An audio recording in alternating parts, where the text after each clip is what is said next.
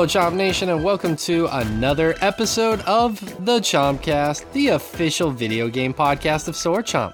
Our mission is simple: to talk about the video games we're playing, to discuss all issues surrounding gaming, and to cultivate a community of like-minded people who want to discuss gaming with each other.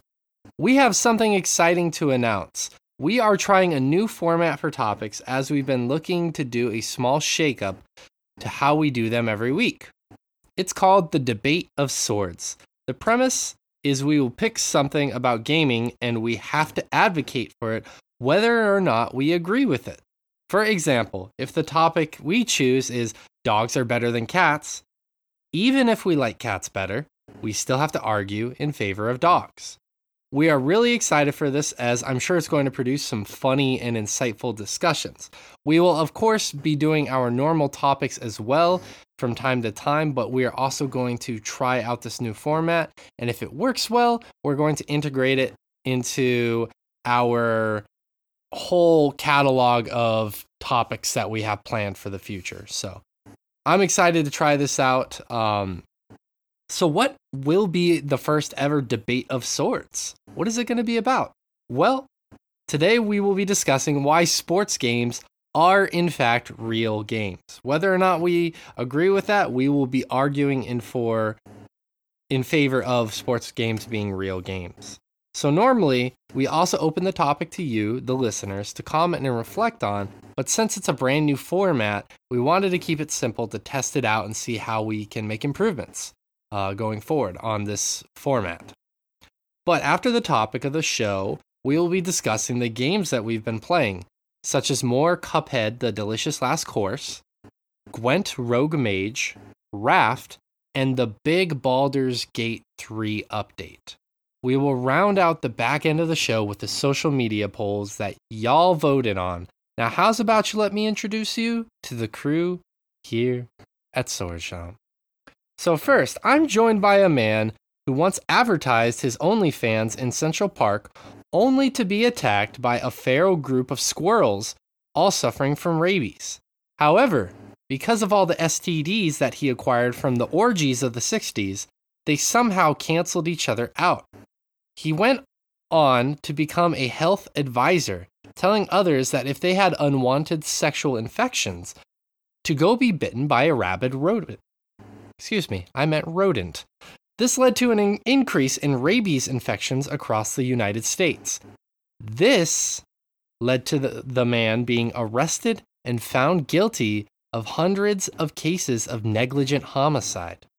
His choices of punishment were to be beheaded by a rusty meat cleaver or to toil away cleaning elephant shit with a plastic teaspoon spoon. That man grew up to become Thomas Edison. I'm sorry, I mean Rich Meister. Rich, how you doing today? I got off on a technicality. I could see you in the background channeling your inner John Ralph. Yeah. Yeah, maybe that's what's going down. Yeah, and that's actually the true story of how I met Rudy Giuliani. And he was America's mayor. He was. What is he now? I don't know, fucking shitheel. I thought you were gonna say the America's mayor, New York City sewers, the crypt keeper of Midtown. That's right. So, I mean, how many times have you advertised your OnlyFans in Central Park, Rich? Pretty much whenever Keanu falls asleep and I can monopolize that bench. How often do you see Keanu at that bench, by the way? Every day. He looks so sad. Even when he's filming a movie, he takes a private jet back to that bench. Yep. He has a stand-in. He has a stand-in at the movie just so he can go to the bench? No, at the bench, and I count that as... Yeah, you don't want to lose the bench. I count that as seeing him. That's fair. Well, how you doing, man? I'm all right. World happening. I've been making some images on the internet. That sounded ominous. I don't know what's going on. I feel like I had something I wanted to like bring up at the top of the show here, but I can't fucking remember it. So it couldn't be important. And if it was, I'll just interrupt you in the middle of the show. You know what we could bring up? What's that? That we did that Stranger Things Season 4 Volume 2 podcast. We did. It was fun. It was a fun discussion. It was really fun. And you know what? It's up on the Patreon right now, actually. You can patrons only. You can hear it, and you can hear what I thought about the bats. Yeah, you had a lot to say about the bats. My biggest and most controversial take of that podcast is that Master of Puppets is pretty cool. I think that was your second most controversial. What was my most controversial? Well, I mean, like, we recorded for Something an hour and a of half, SEA. and you spent, like, I think it was about 57 minutes just talking about the bats. Yeah, well, they're very sexual. And they're pretty cool. Yeah. They're pretty cool. I was surprised that you were breaking down, like, the anatomy of them, and... Well, how could you not? Like, you look at those and you're like, va-va-voom, and then like your heart beats out of your chest like a cartoon character, and your jaw hits the floor. Like your tongue rolls out of your mouth. Like I'm yeah. Fucking anthropomorphic staircase. Like I'm fucking Popeye smelling a pie on a windowsill. God, yeah. Tell me more. That's pretty much it. Oh, okay. Tell me more. Like, did he have a car? No. But I'm glad you're here. Thanks. Do you know that? Do you know I'm glad you're here? I'm glad to know that. I'm glad you're here. I'm glad we are here. At the podcast. You know who else I'm glad is here, Rich? Is it me, baby? No. But I'm also glad that caricature of a person is here. But I'm also joined by someone who told me that if I wrote another one of these stupid intros for them, they wouldn't give me any more ice cream. And Papa needs his sugar, okay? So please help me in welcoming Josh Fowler to the show. Josh, my dude, how you doing? I was trying to decide if I could do that accent. I don't think I'm going to nail it. What's up, my guy? I'm doing all right. Doing all right. Yeah. You just got something in the mail before the show, didn't you? Oh yeah. Like this happens every now and then. I don't know if you guys do this, where like you check the mail and then like check your email later or whatever, and they're like, a package should have arrived and you didn't see it, so you have to go recheck the mail because apparently it's sitting there, which half the time for me means it's on the wrong doorstep, but no, it was here this time. It just came after the usual mail run, so I had to go back for it. But you know, imagine if a porch pirate came for that. I don't like that term. Okay. I don't know what else to call them, but like if a porch pirate came for that, would you think they'd be satisfied to learn that they get to experience the story of Shinzo Abe? I mean, Kojima? I mean, he'd probably have to, actually, you could probably track down a PS3 pretty cheaply at this point from a pawn shop somewhere. For sure. Probably.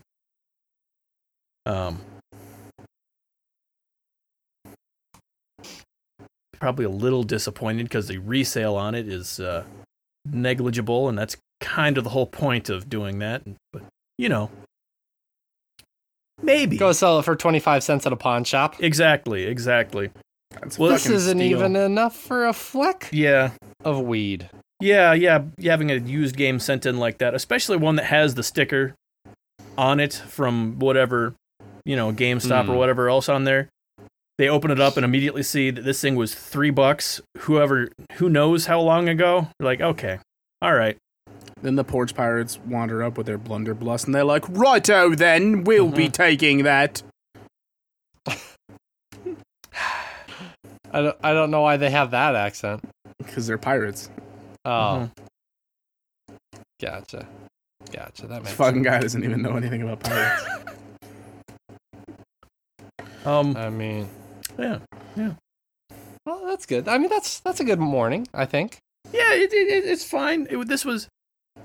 Anyway, it's Metal Gear Solid 4, which I don't like, but Incorrect. You really opinions. buried the lead there, didn't you? Yeah. We'll get back around to that. Yeah, it was Metal Gear Solid 4, which I don't like, but it was the one missing from my collection. So I figured, after talking about it last week, that I should just track down a copy of it, because since it was Metal Gear, it obviously sold well enough that it's not an expensive thing to get a hold of, and I should just put it on my shelf and, look at it wistfully every now and then. Guns of the Patriots, baby. And if I ever need a good fix of a monkey wearing a diaper and drinking a Coke, I know where to get it from. It's one of the best parts of that game. Mm-hmm. Yeah, you do. Yeah, you do. Well, Josh, I'm glad you're here, even if you have brought Metal Gear Solid 4 with you. Great game. And I'll have you guys know, by the way, I'm Shay. I'm the host for today's episode. Thanks for having me. Never heard of you. But, yeah, me neither.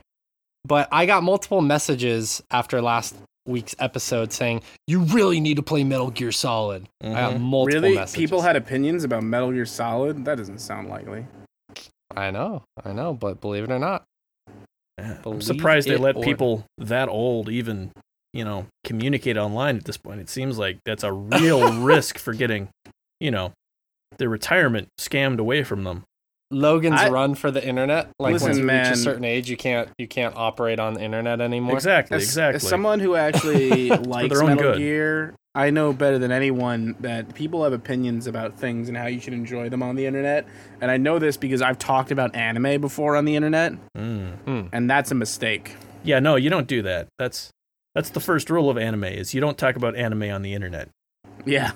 It's just like Fight Club. Also, don't talk about Fight Club on the internet, because as it turns out, most of the people watching Fight Club don't understand Fight Club. No, those are both a one-way track to 4chan. Talking about either of those things. You say 4chan or 4chan? No, I said Pornhub.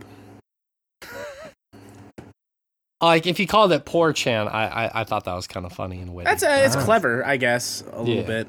Yeah. 4chan, yeah. No, I made the mistake one time of checking the One Piece subreddit. Oh. And I will never do that again. Condolences. Yeah. That's sorry that happened to you. Well, it didn't so much happen to me as I subjected myself to it, so I only have myself to blame. Yeah, I mean, there's nothing wrong with a little masochism. Sometimes Between I need friends. to feel alive, Yeah. guys. Sometimes I need to feel alive. Mm-hmm. I just want to feel something. Right? Mm-hmm. Some people cut their wrists and dump salt into the open wound to feel alive. Me, I visit One Piece subreddits. Yeah. Yeah, I wouldn't advise that. Yeah, baby, that's a mistake. You don't want to do that. People be saying shit over there. Yeah, thanks, man. Huh. I haven't named that character yet. Well, Fat hopefully Romano? never do. I know, baby. I know him. It sounds an awful lot like Mark McKinney's blues singer from Kids in the Hall. A little bit, yeah. Doesn't it? It sounds an awful lot like, yeah. That's interesting. That may be too deep of a cut. Anyway.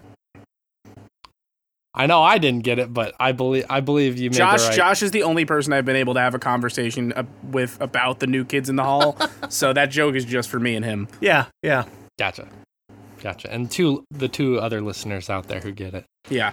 Yep. But both of our fans from Canada. Let's get into the topic of the show. I'm really excited about this. It's one that, I came up with this idea and then put it in our backlog, and I just went crazy with thinking of all the different possibilities of this format. So I'm really excited for this. So we're going to start it off. There's not really a lot of rules to it. It's just that whether or not you believe in this as to be truth, you have to argue in favor of it. And I picked a pretty easy one for this week to start off the conversation. It might be a shorter conversation. It might be something where we all genuinely agree with it. But in the future, I'm definitely going to be picking harder topics and ones that not all of us are going to agree with. And I'm hoping that it's going to generate some humor and some interesting perspective from all of us. Whether just or so not. you know, when applicable, when we do these episodes, because it pains me, I'm going to have to start everything with the following comments not reflect my actual thoughts or opinions. Well. Not for this one, because I think this one's pretty easy. Yeah. I've even thought about doing this like in the future where we'll have like the listeners argue against whatever stance we take, whether or not they agree with it as well.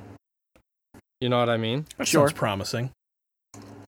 People on the internet arguing? I don't know if that's going to catch on. Who knows? We might have to pay someone to get that. Find a way to idea. monetize their basest impulses. Yeah, well, no one's going to think of something that can do that. So. Yeah. Well, who knows? Well, anyway, so this first topic, sports games are a real game. Rich, let's hear your argument. Why are sports games real games?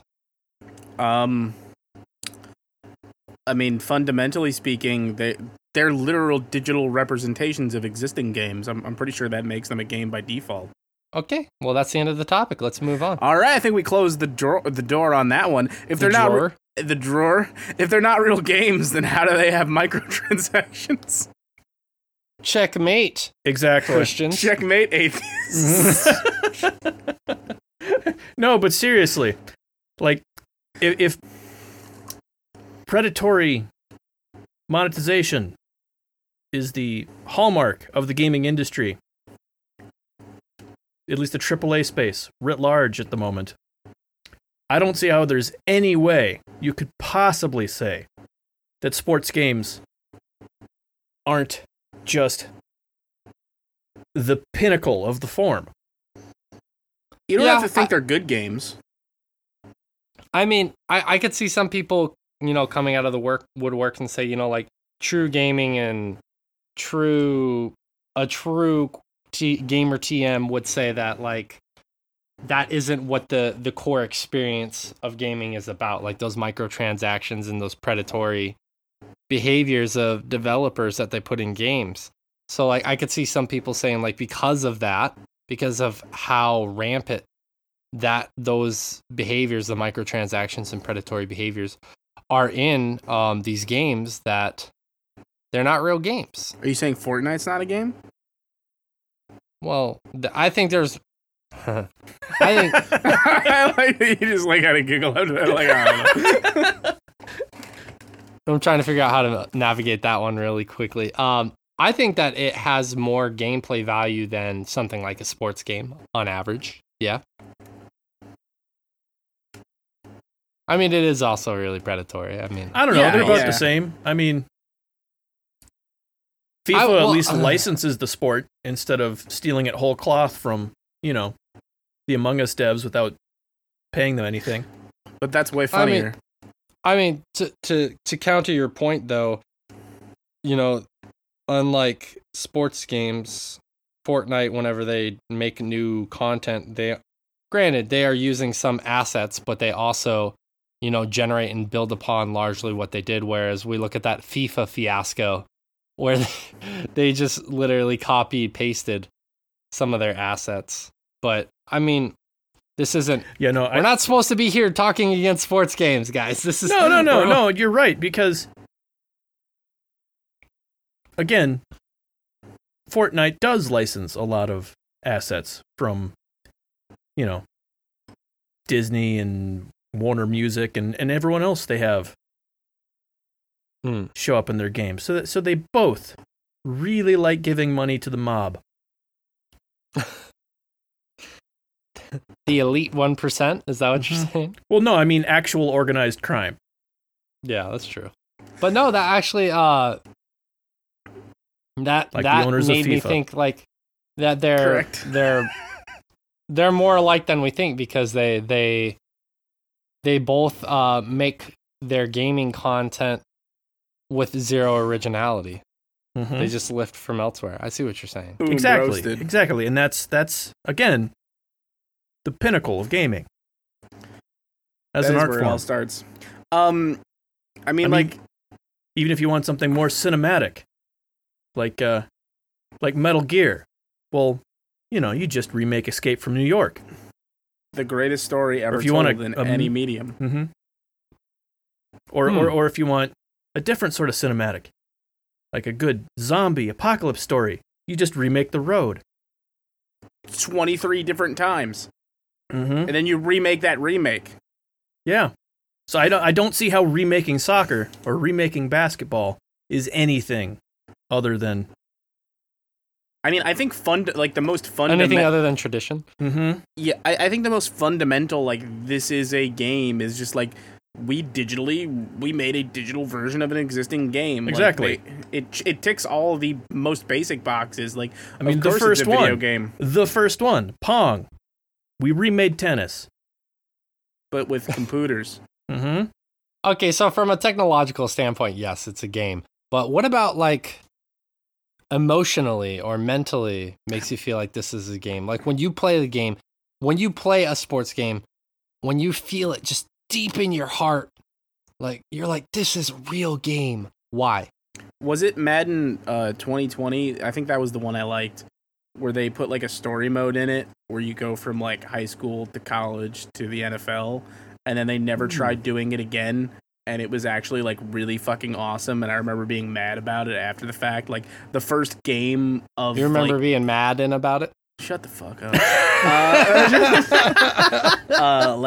You play a high school game to start, and there's an interesting narrative of you being a quarterback going from high school ball through college. Does the ref to the get NFL. Almost all the calls wrong in that high school game to make it more realistic? Yeah, exactly. Okay. Honestly, no. It's just they turned a classic Americana football movie into the story mode, and granted, they don't do shit like that all the time anymore. In fact, they very rarely do in sports games.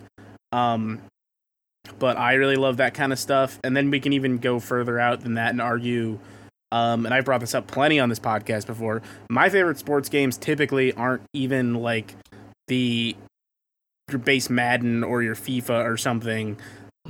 I like NFL Blitz is my favorite football game because it's dumb. Arcadey sports games are the sports games that make me feel something because they're just... Yeah.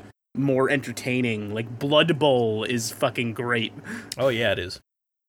No, I mean to be honest with you guys, the sports games I've enjoyed the most in my childhood and adulthood have been exactly what you're describing, Rich, NBA Jam. Yes, exactly. NBA Jam is fantastic. NBA Jam is fantastic. NBA Street was another one that was good for the PS2 era. I think about... Remember NBA Playgrounds? That sucks. What? Remember NBA Playgrounds where they're we're trying to do NBA Jam again, and then you played it and it was terrible? No, I don't remember it's really bad. It was so bad that if you bought it on Switch, I want to say, they gave you Shaq Fu 2 for free later, but that felt like more of a punishment than anything. 2? Fair point. Shaq Fu 2? Don't you remember that they made a Shaq Fu 2 a few years ago? No, that happened. I blocked that out. Gave it out for free to people like me who bought NBA Playgrounds, and I was like, I thought you were apologizing for the terrible thing you did in selling me NBA Playgrounds. Why the fuck would you give me Shaq Fu 2? They just want to make themselves look better by comparison. Well, I think it was they learned their lesson with NBA Playgrounds. They're we can't charge people for this. No, I didn't know about that, the existence of that, but one of the things that I really got into growing up as well was a lot of and this was more during the PS1 era, they had this moment of extreme sports games, not only the Tony Hawk's Pro Skater games, but they had Jet Moto. Yep. They had SSX Tricky, which was Tricky. All the cool Borders games are great. Those games were fantastic, and one of my favorites was this game called 2 Extreme. I don't know if you guys remember this game. Yeah. Terrible title. Please go on.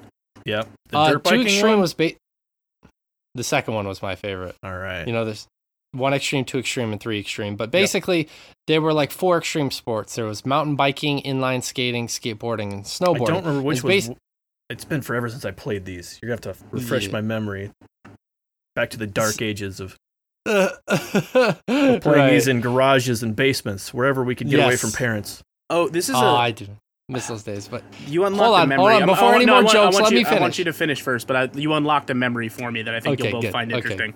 Good. So like those are the 4 sports, and basically you would race. And you could choose from like I think it was like 10 playable characters that were just had different attributes. And as you're racing, you could punch people. And you had to that's right. Avoid obstacles. That's right. I remember these now. Yeah. I knew we played more extreme sports games back in the day, but like obviously Cool Borders is the one that we got. Cool Borders was another. That was great. We played a ton of that, but I know we played a bunch of them. Yeah. I don't know how many we had the actual game and how many were on demo discs, but right. Yeah. I played this one game called Rage Ball. It was on the PS1 as well. It was probably Another objectively what? It's another terrible name. It was 90s, you know. But that works for everything a 90s in the 90s name. had a terrible name. Yeah, maybe. But basically, it was like a precursor to like Pyre in some ways. Like, I don't think Pyre was influenced by Rage Ball. From the emotional storytelling standpoint, you mean? No, from the gameplay standpoint is what I'm saying. Are you sure? Yes. But basically, you would just control like a 5-on-5 team, and they basically just played handball with powers, essentially, is what happened. It was fun back in the day, but I imagine it was my excitement of the game making it good more than it objectively being good. But I really enjoyed those sports games back in the day.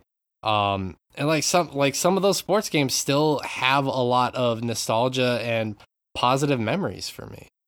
Yeah, for sure. Rich, what were you going to say? Okay, yeah, this is a really weird thing to think about, and I'm wondering if you guys ever had any experience seeing anything like this, because when I was in high school, we had like a weight room you could go to for phys ed if you wanted to, and like it was in the basement. And in my senior year, we got this thing that was relatively new in the weight room, which was, and on the back wall, there was a projector, and there were 4 exercise bikes, and there was a PS2 hooked up to these exercise bikes and the projector, and I believe it was like one of the MX vs. ATV games, where the exercise bikes controlled your speed. That's pretty great. And this was a thing we could do for phys ed. That's smart. That's cool. And it was very cool. No, I didn't have that. Like, not even necessarily in school, but I'd just be like, you remember ever seeing anything like that? I remember like the golf swing simulators, but yeah, like a virtual driving range type thing. Yeah, those things. But I don't remember. No, I remember.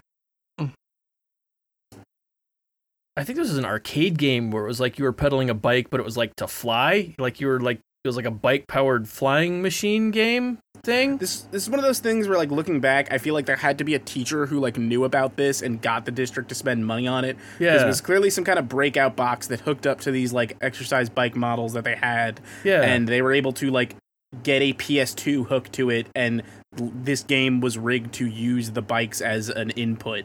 That's cool. The PS2 did a bunch of weird stuff like that, because it had had USB ports, so you could plug in a variety of shit to it. So you ended up with the weird stuff like the iToy and the Logitech headset, the SOCOM headset.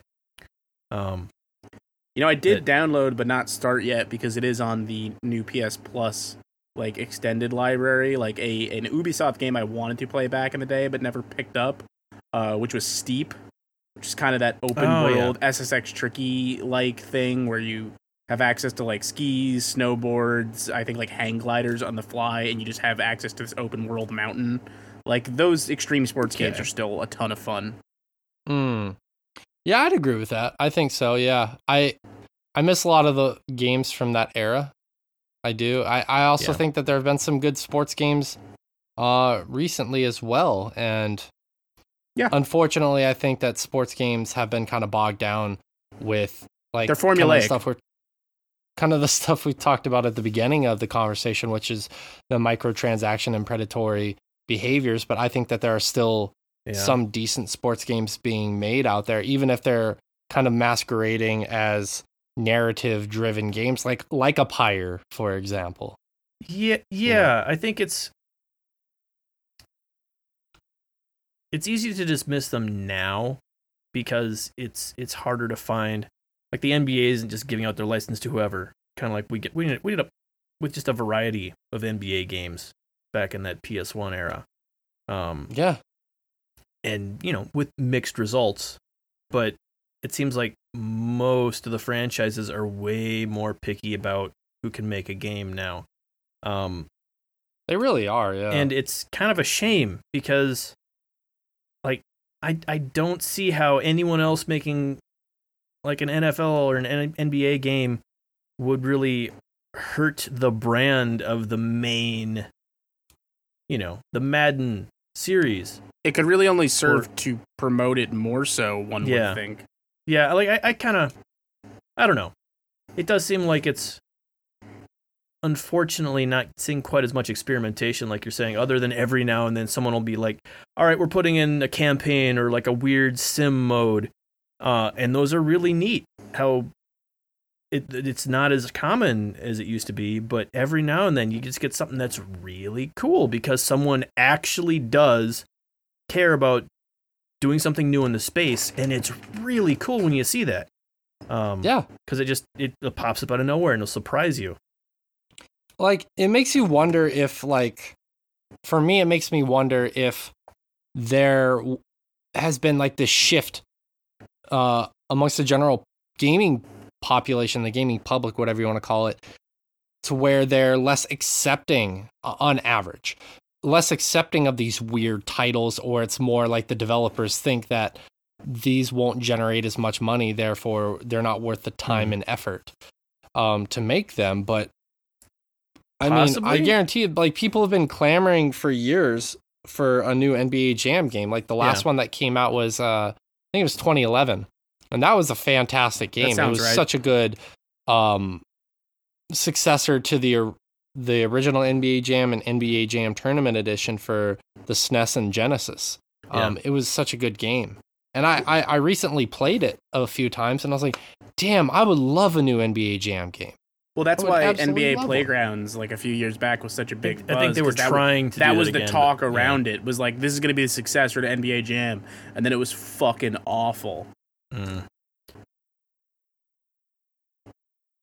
It's hard, but like, that being said, like, so we can get back on topic here a little bit. I mean, for me, I definitely think sports games are real games, because at the end of the day, like, when we are sitting down to play games, on average, for a lot of people, I wouldn't say for everybody, obviously we all have kind of our different motivations, but for a lot of people, we're using games to relax and wind down, or, to temporarily not think about our own lives or what's happening in the world around us, and video games are such a good example of that. They help us, like, deal with trauma, or they help us deal with stress and like the various things we're dealing with in life. And I think sports games, while they can be stressful and while they can be predatory nowadays, they absolutely help with that. And maybe I'm not the personal clientele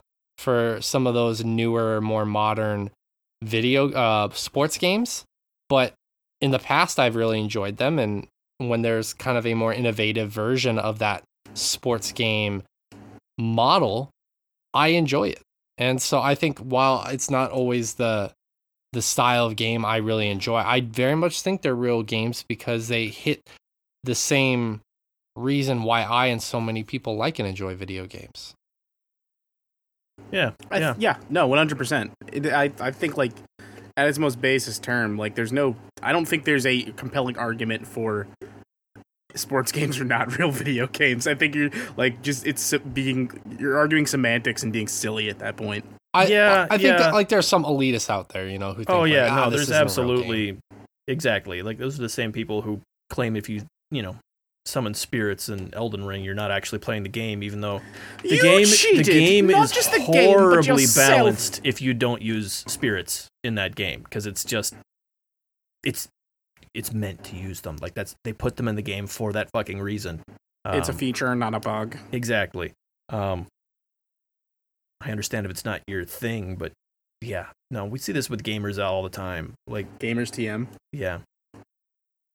Yeah, there's a lot of gatekeeping, and I think that's kind of one of the reasons why I wanted to discuss this, because I think there's been a lot of gatekeeping in the past with this exact topic of, like, sports games not being real games because this or that. And I've never really understood the discourse for saying sports games are not real video games. I've never understood the discourse that surrounds that discussion. It's I genuinely, this is like a totally different topic. The only thing that I could possibly see from it, and this is old discourse at this point, was that for a long time, there were people who bought a console and bought FIFA or bought, the Madden game, and that was literally the only game they ever played. Like there was those sizable... people also play Call of Duty. Yeah, exactly. But like there is a sizable portion, or was at some point. I don't think they're that big of a part of the audience. I mean, obviously, just because of how much they're buying from the industry. But there was, honestly, if I'm being cynical, probably an industry started talking point about how someone who buys it and only, plays Madden is not a real gamer. And I think that's more the angle a lot of this came from. And again, being cynical, that seems like something the industry would have started because we fucking need to move more units. These assholes are buying one game and playing it for the entire lifespan of the console. Bro, I played Barbie's Horse Adventures too. Yeah, like come on, guys. Like if you buy a game, enjoy it. There's no reason. Like come on. Let people play what they want to play. I don't think, like, I get what you're saying. Yeah. And I'm not saying you're agreeing with them. I just don't see that point because, like, how is any different? How is that any different than, like, somebody in their 40s or 50s feeling really nostalgic for playing Super Mario World, going to buy a... Oh, fucking seriously. I don't know how many people... SNES. It's not. And just playing that game. Yeah, like, I don't know how many people I knew who owned an NES with only the Mario and Duck Hunt cartridge. That's it. Yeah. Like that was the game you had. No one gave anyone shit about only having the one game if it was that. Frankly, that is one of the best single, executables in all of gaming history. But still, like, a lot of people did that. A lot of people bought the one thing, and that was how you experienced gaming at that time. Well, I think you bring up a really good point, Josh, that's probably been started by companies and the industry to move more units, because I think at the end of the day, if somebody's like, man, I'm feeling nostalgic, I'm going to go buy an SNES and buy Donkey Kong Country, they're not going to get shit for that. They're going to be like, I get that. But again, Gamer TM is going to be like, I get that. But if I were to buy, I don't know, a PS5, finally get a hold of one, and the only game I played was, what is that? What is that game that came out last year? The Pew Pew video game that's PS5 exclusive. Returnal? Yes, Pew that Pew? game. It's a great game. Returnal. Yeah. The Pew Pew game. Yeah. And if I only played that, I guarantee I would get shit from gamers. Like, oh, there's so many good PS5 games. Why you only play that one? I mean, come on, guys. You're lying to yourselves. I mean, I'd give you shit because you do a video game podcast. Yeah, that'd literally be the only imagine reason, if I was just an average Joe. Outside of that, Joe Rogan. Your options are DLC for a Spider-Man game that came out a while ago and a remake of Demon's Souls. A really good one. Both of those are excellent, but also, like it's, yeah. Or DLC for a Final Fantasy VII remake. A really good one. Also true. All those DLCs are really good, guys. Yeah, I was talking like as far as like PS5 exclusives, but yeah. Yeah, quality content. Mm-hmm. But no, I mean, like, in terms of like the sports conversation. Yeah, so we don't get too deviated. Yeah, I see your point to some degree. It's like even some of those sports games came pre-packaged with some of the older consoles as well. So yeah. I could see that being like, oh, you're not a real gamer because you haven't bought a real game yet. But I don't know. I've never got into that whole discussion or that whole discourse because it's like, man, if you only like playing sports games, like I don't necessarily get that because there are so many amazing games out there. But I mean, if that's what you want to do with your money and your time, who am I to judge you? Exactly. I think the money and time aspect are the important part of that because I do think that's really limiting yourself as far as what you can experience from it. But also, who the fuck has the time to play everything? We certainly don't. You're going to miss something. You can't play everything. So if someone, like, we're all picking and choosing what we're playing. If someone has less time and chooses to play whatever game that is, leave them the fuck alone. Like, they're happy with that. Like, if it offends you that much, maybe buy him a game. Be like, here, you should really try this. Here, I'll gift you a game or something. Like, the solution couldn't possibly be generosity. Get the fuck out of here with that shit. Yeah, right? And I think about it from another angle too, is like sports games are not exempt from this. Like if I'm playing a video game and I'm playing a really hard one, I'll get angry, right? Like, oh yeah, like I have brief thoughts of wanting to break my fucking controller over my knee. Yeah. And listen, sports games are not exempt from that. Sometimes sports games piss me off that much as well.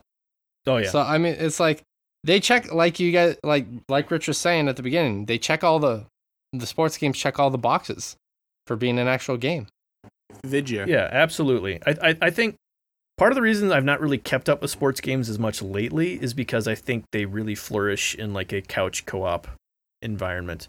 Like sports games were something kind of along with fighting games that I had a lot more fun in high school or whenever I had friends or in college, when there are friends close by that you could sit down and play a game with. At any time, be like, let's play a round of Street Fighter. Yeah, like, and I think some fucking exactly. Yeah. And I think sports games are still doing that pretty well with their online features, but just the group of friends I have aren't into sports games, so it's not ticking that box for me. Like I don't get the competition with someone I know sort of feeling. But what you should be doing is whenever someone's like, oh, I only play sports games, be like, how can you only play sports games? Do you know that there's a video game called Timberborn about a post-apocalyptic world that is taken back over by super intelligent beavers, and you're only playing Madden? Fuck you. It is true. It is true. Well, and like, yeah, even all jokes aside, think about it another way. Like, one of the greatest pleasures of playing a video game is getting to play with your friends, whether it's couch co-op or online nowadays. And sports games are great at that. Yeah, I think that's where they shine the best. Yeah. I prefer when my sports games have Yoshi in them. Are you talking about Mario Tennis right now? I'm talking about any Mario sport game. Oh, okay. Fair enough. You know, if Yoshi's going to be in there, I'm sorry, I have to get this out. If Yoshi's going to be in your game, no matter what it is, one of his powers/drawbacks needs to be that you're actually playing with a ball shaped like one of Yoshi's eggs. Sometimes he does to make it that much harder. Yeah, sometimes he does that. Sometimes, but I think every time. I think if Yoshi's going to be there, the ball needs to be an egg. I think that's fine. There's no rules anymore. They let Chain Chomp play tennis. I mean, there never should have been rules. That's the point. The first rule, no rules. Second rule, have fun. Yeah. I like that. I like that a lot. Well, I mean, we're never going to get over these 30 Rock references. Never. You know what I was watching last night was I was watching rewatching, I should say, Unbreakable Kimmy Schmidt, and I was surprised that I don't hear Rich quoting that. That's another banger. I do quote that quite often. I love that show daily life. So much. You know what's a Kimmy Schmidt bit I think of all the time because it's so dumb and I think it's the funniest thing in the world. The Teddy Ruxpin bit with the I the do tape love he that. goes, hey, white lady. I was watching some of the earlier episodes and I was like, this show got off to such an amazing start, like right off the gate.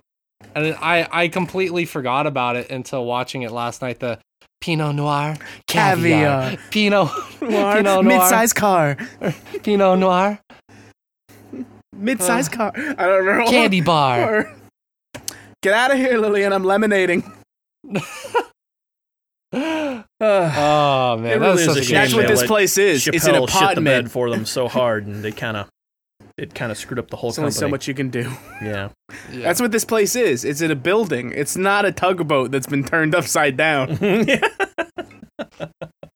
Oh man, I have to watch that show, like the whole thing again now. Oh yeah, I love that show, including the choose your own adventure ending to it.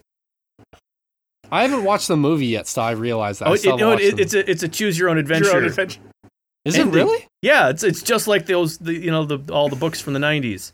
Oh damn, I need to watch that. It's a choose your own adventure ending to the series. One of my it's a great underrated joke in like one of the early episodes of that show. When Jacqueline's watching the kids, and they're like, "Do you guys want to play Teenage Mutant Ninja Turtles?" And she just like lifts a sewer manhole and lets them in. Yeah,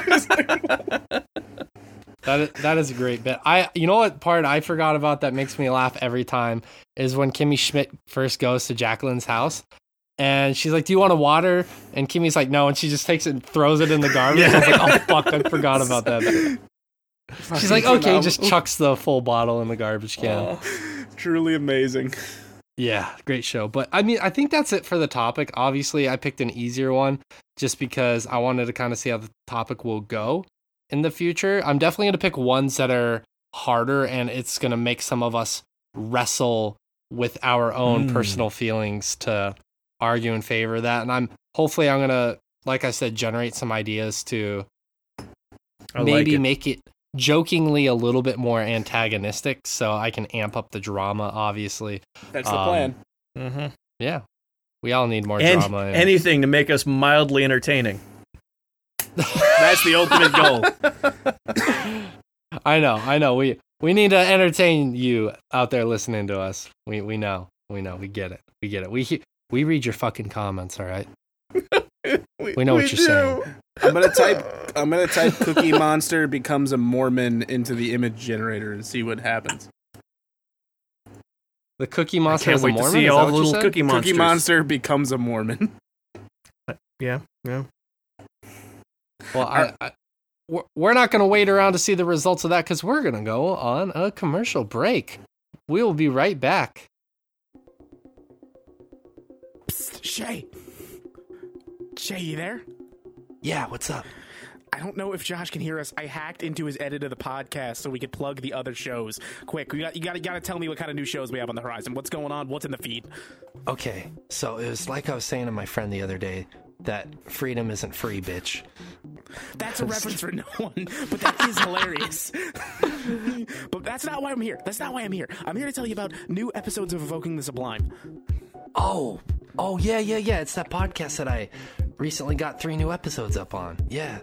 Thanks for pitching that, man. Thanks for plugging that. No, I am legally obligated to.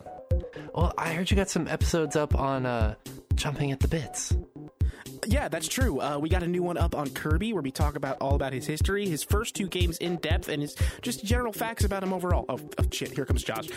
Josh, we were just telling the people about Chomping After Dark and nothing else like you requested. Maybe you could tell them a little bit about that. Chomping After Dark. Yeah, you remember that? Yeah, you know that one. While I'm editing, how did you get here? It's not important. The point is, Chomping After Dark is a show where we spoil video games and sometimes movies. I heard we do comic books occasionally and TV shows, too. Yeah, that's true. Occasionally we do those things. Yeah, and you said doo-doo. I did say doo-doo. It's funny because it comes from your butt. That's right. Well, anyways, Josh, we'll let you get back to editing. Sorry about interrupting you. How did they even get into this edit?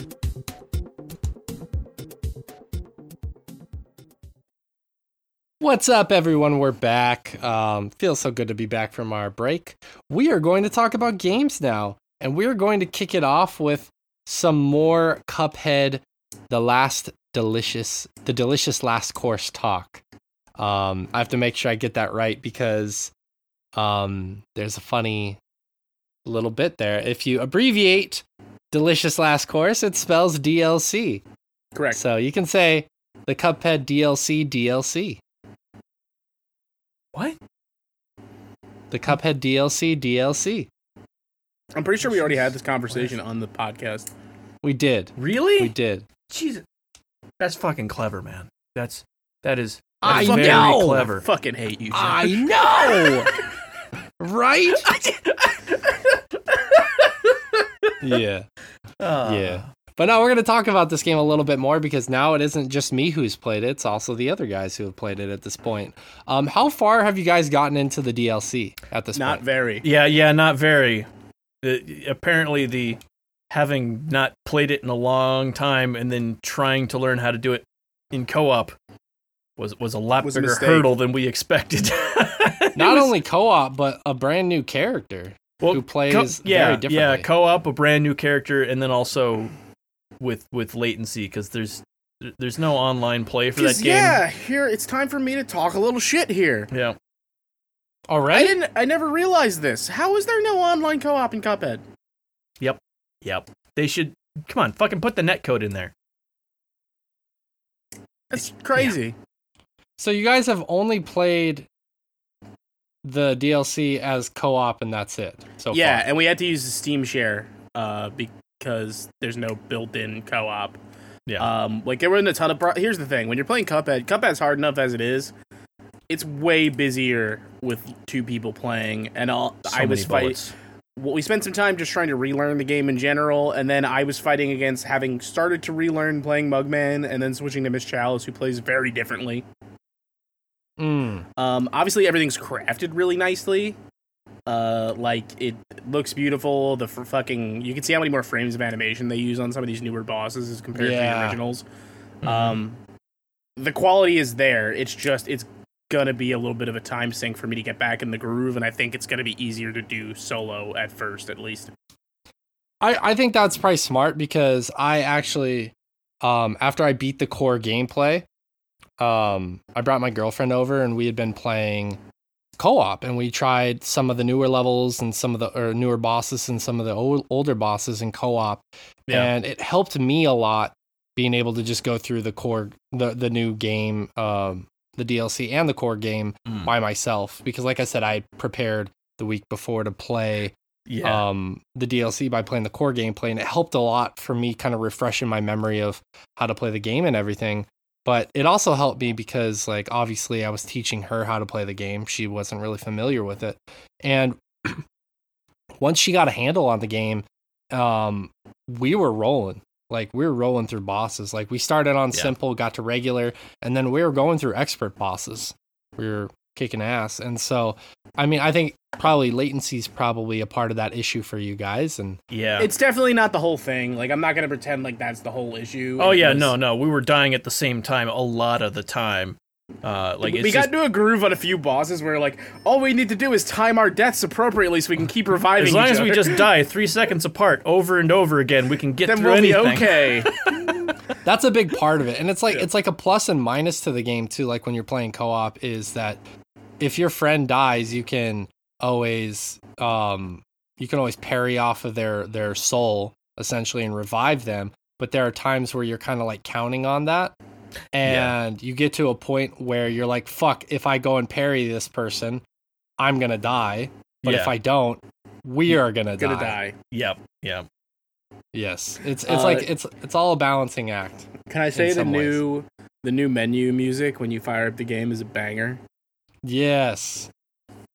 Cuphead. Yeah, I love that that new menu music, or the intro music, whatever you want to call it. I love that a lot. What bosses did you guys fight so far? We messed around with that king challenge thing for a little bit, where you got to keep doing the parrying, and then the again, keep in mind that we played a bunch of the old bosses first to just kind of get in the groove. Smart. We did the I forget what it's called, but the one with the spider where it's the bootlegger mobster kind of. I can't remember the bootlegger something, but I can't remember the name of the. I think it might be bootlegger boogie. Or something that. That's right. I think that's right. Yeah, that boss was tough. There is a lot going on, and there's 3 tiers of platforms. Mm-hmm. That is a tough boss fight. That's another one, given where they put the parryable stuff, that it's made for Miss Chalice, because I noticed since Rich was playing that, there were an awful lot of times where I'd go to try to parry something, and I'd land on the next platform up instead of parrying, just because the jump height is like it's just designed that way.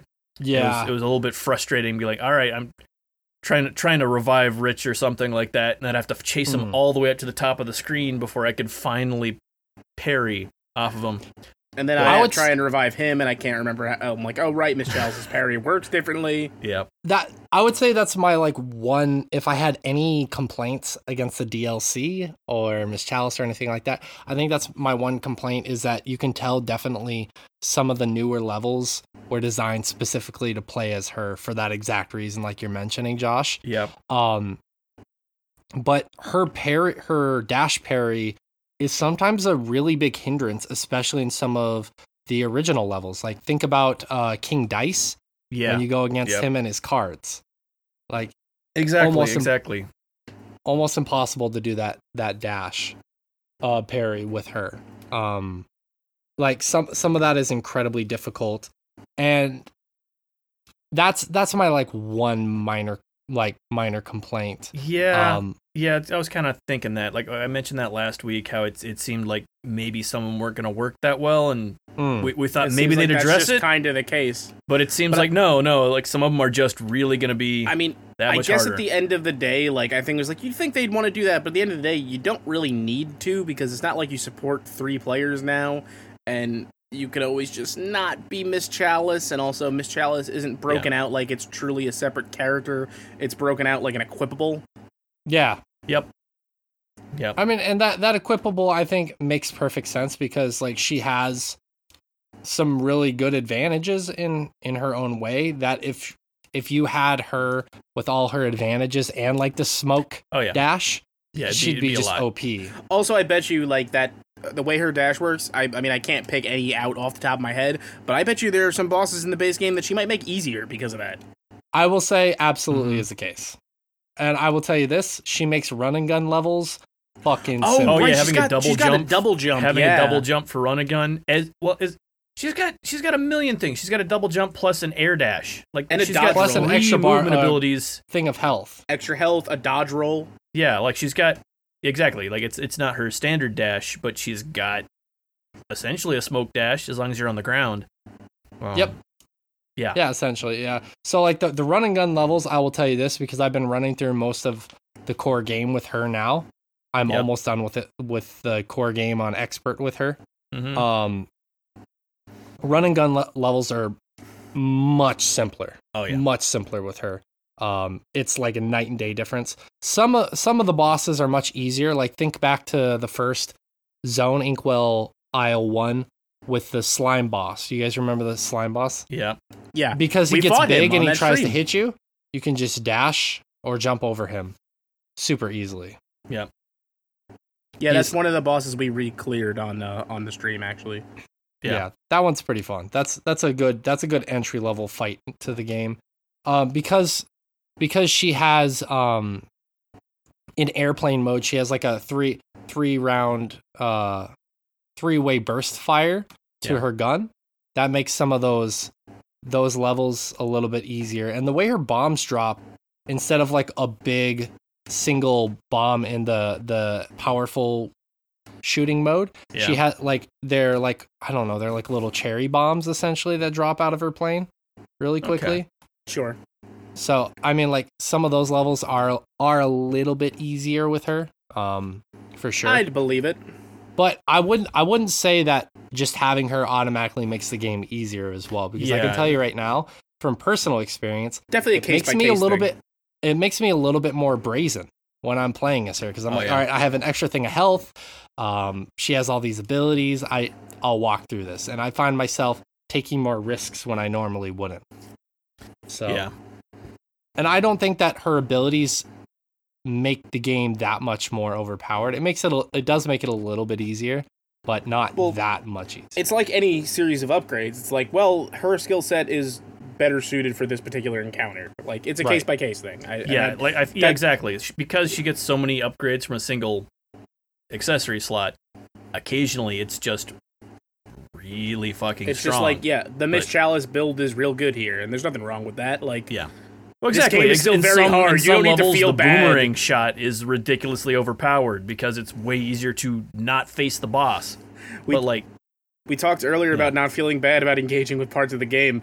Don't feel bad about using the chalice to make an encounter easier. Cuphead's a very hard game. Mm-hmm. Yeah, exactly. I mean, for a little bit, I almost started feeling guilty about using her, in the core game. And I was like, you know what? I already cleared this game.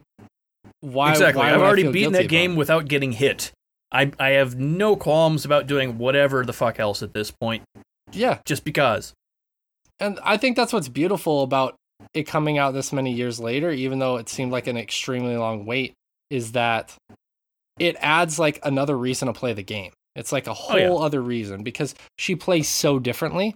And it's not only that too. This is one of the other things I wanted to talk about with you guys are the new shots in the game. Have you guys used those at all yet? No, because we started a new file to play co-op, and those are after you've unlocked a bunch of the other stuff. So it took us like an hour just to get into the DLC stuff. Yeah, we were re-unlocking stuff that we had from forever ago. So. So there are 3 new shots in the game, and I wrote about it in detail. I actually wrote a review. Rich, is that up by now? Probably. I did not get a chance to edit it today. It'll be up by the time people. By the time you're listening to this, it'll be up. Yeah. Yes. Yeah, I detail the shots in there. I would say one of them is absolutely like essential. Like it was a shot that I was like, why wasn't this in the core game? Because it's so good. And I don't want to spoil that for you guys. Like I know it's minor, but yeah, I was surprised that I used it so much, and now I've been using it through the core game. And that, honestly, that shot has made the game easier than using Miss Chalice. That shot is so fucking powerful and good. I was so surprised that it wasn't in the core game. But we may have to go back and play some original levels just to unlock stuff, because we're missing a lot of coins by starting a new file and going right into the DLC. Yeah, the DLC, the way you unlock the coins is doing that King's Court stuff. And you can also find a few coins in the world, like if you do her tutorial. But again, most of the coins are from the main campaign. Right, exactly. Yeah. If you're starting from scratch, that's a little rough. Yeah. Because there's so many. Yeah, we scraped by to get the smoke dash and the scatter shot, which are both kind of necessary. Like the scatter shot, especially, just we needed our base to not have the base weapon as the only option there. Yep, exactly. But no, I think as you guys will get into the DLC more, there's one shot you'll unlock, and you guys will really end up liking that a lot. That one shot. And I have to tell you guys this, I'm so impressed with the new bosses that they integrated into the DLC. So obviously, like each Inkwell Isle, there are 5 bosses that you fight, and then there's actually a hidden 6th boss in the DLC, and I'm not going to detail on the podcast how to get access to that, but it was such a creative boss. Like the creativity for these encounters is off the charts in this DLC. I was so impressed with what they did with this DLC. Like I think I do like a lot of the bosses in the core game a lot, but some of the bosses in the DLC just vaulted up to be in top tier, some of my favorites. There's one. This is the one, like, minor spoiler I will give. There's the boss that you fight, and it's like this snow arena that you fight this boss. And it's like, because of the animation, it almost reminds me of fucking, like, 1970s Scooby-Doo. And I loved it. The Hanna-Barbera?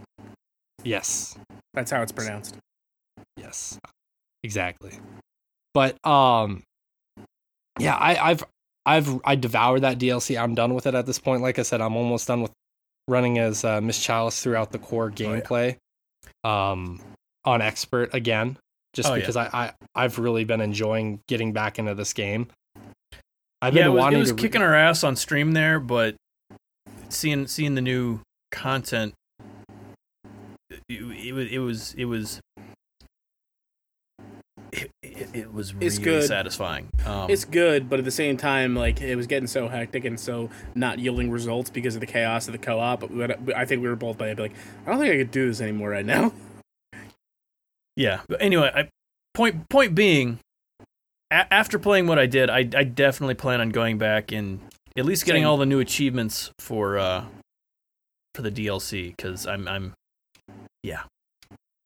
Yeah, some of those achievements are a little bit hard, not super hard, but they're a little bit difficult. I would recommend it. I haven't gotten all of the achievements for the DLC yet.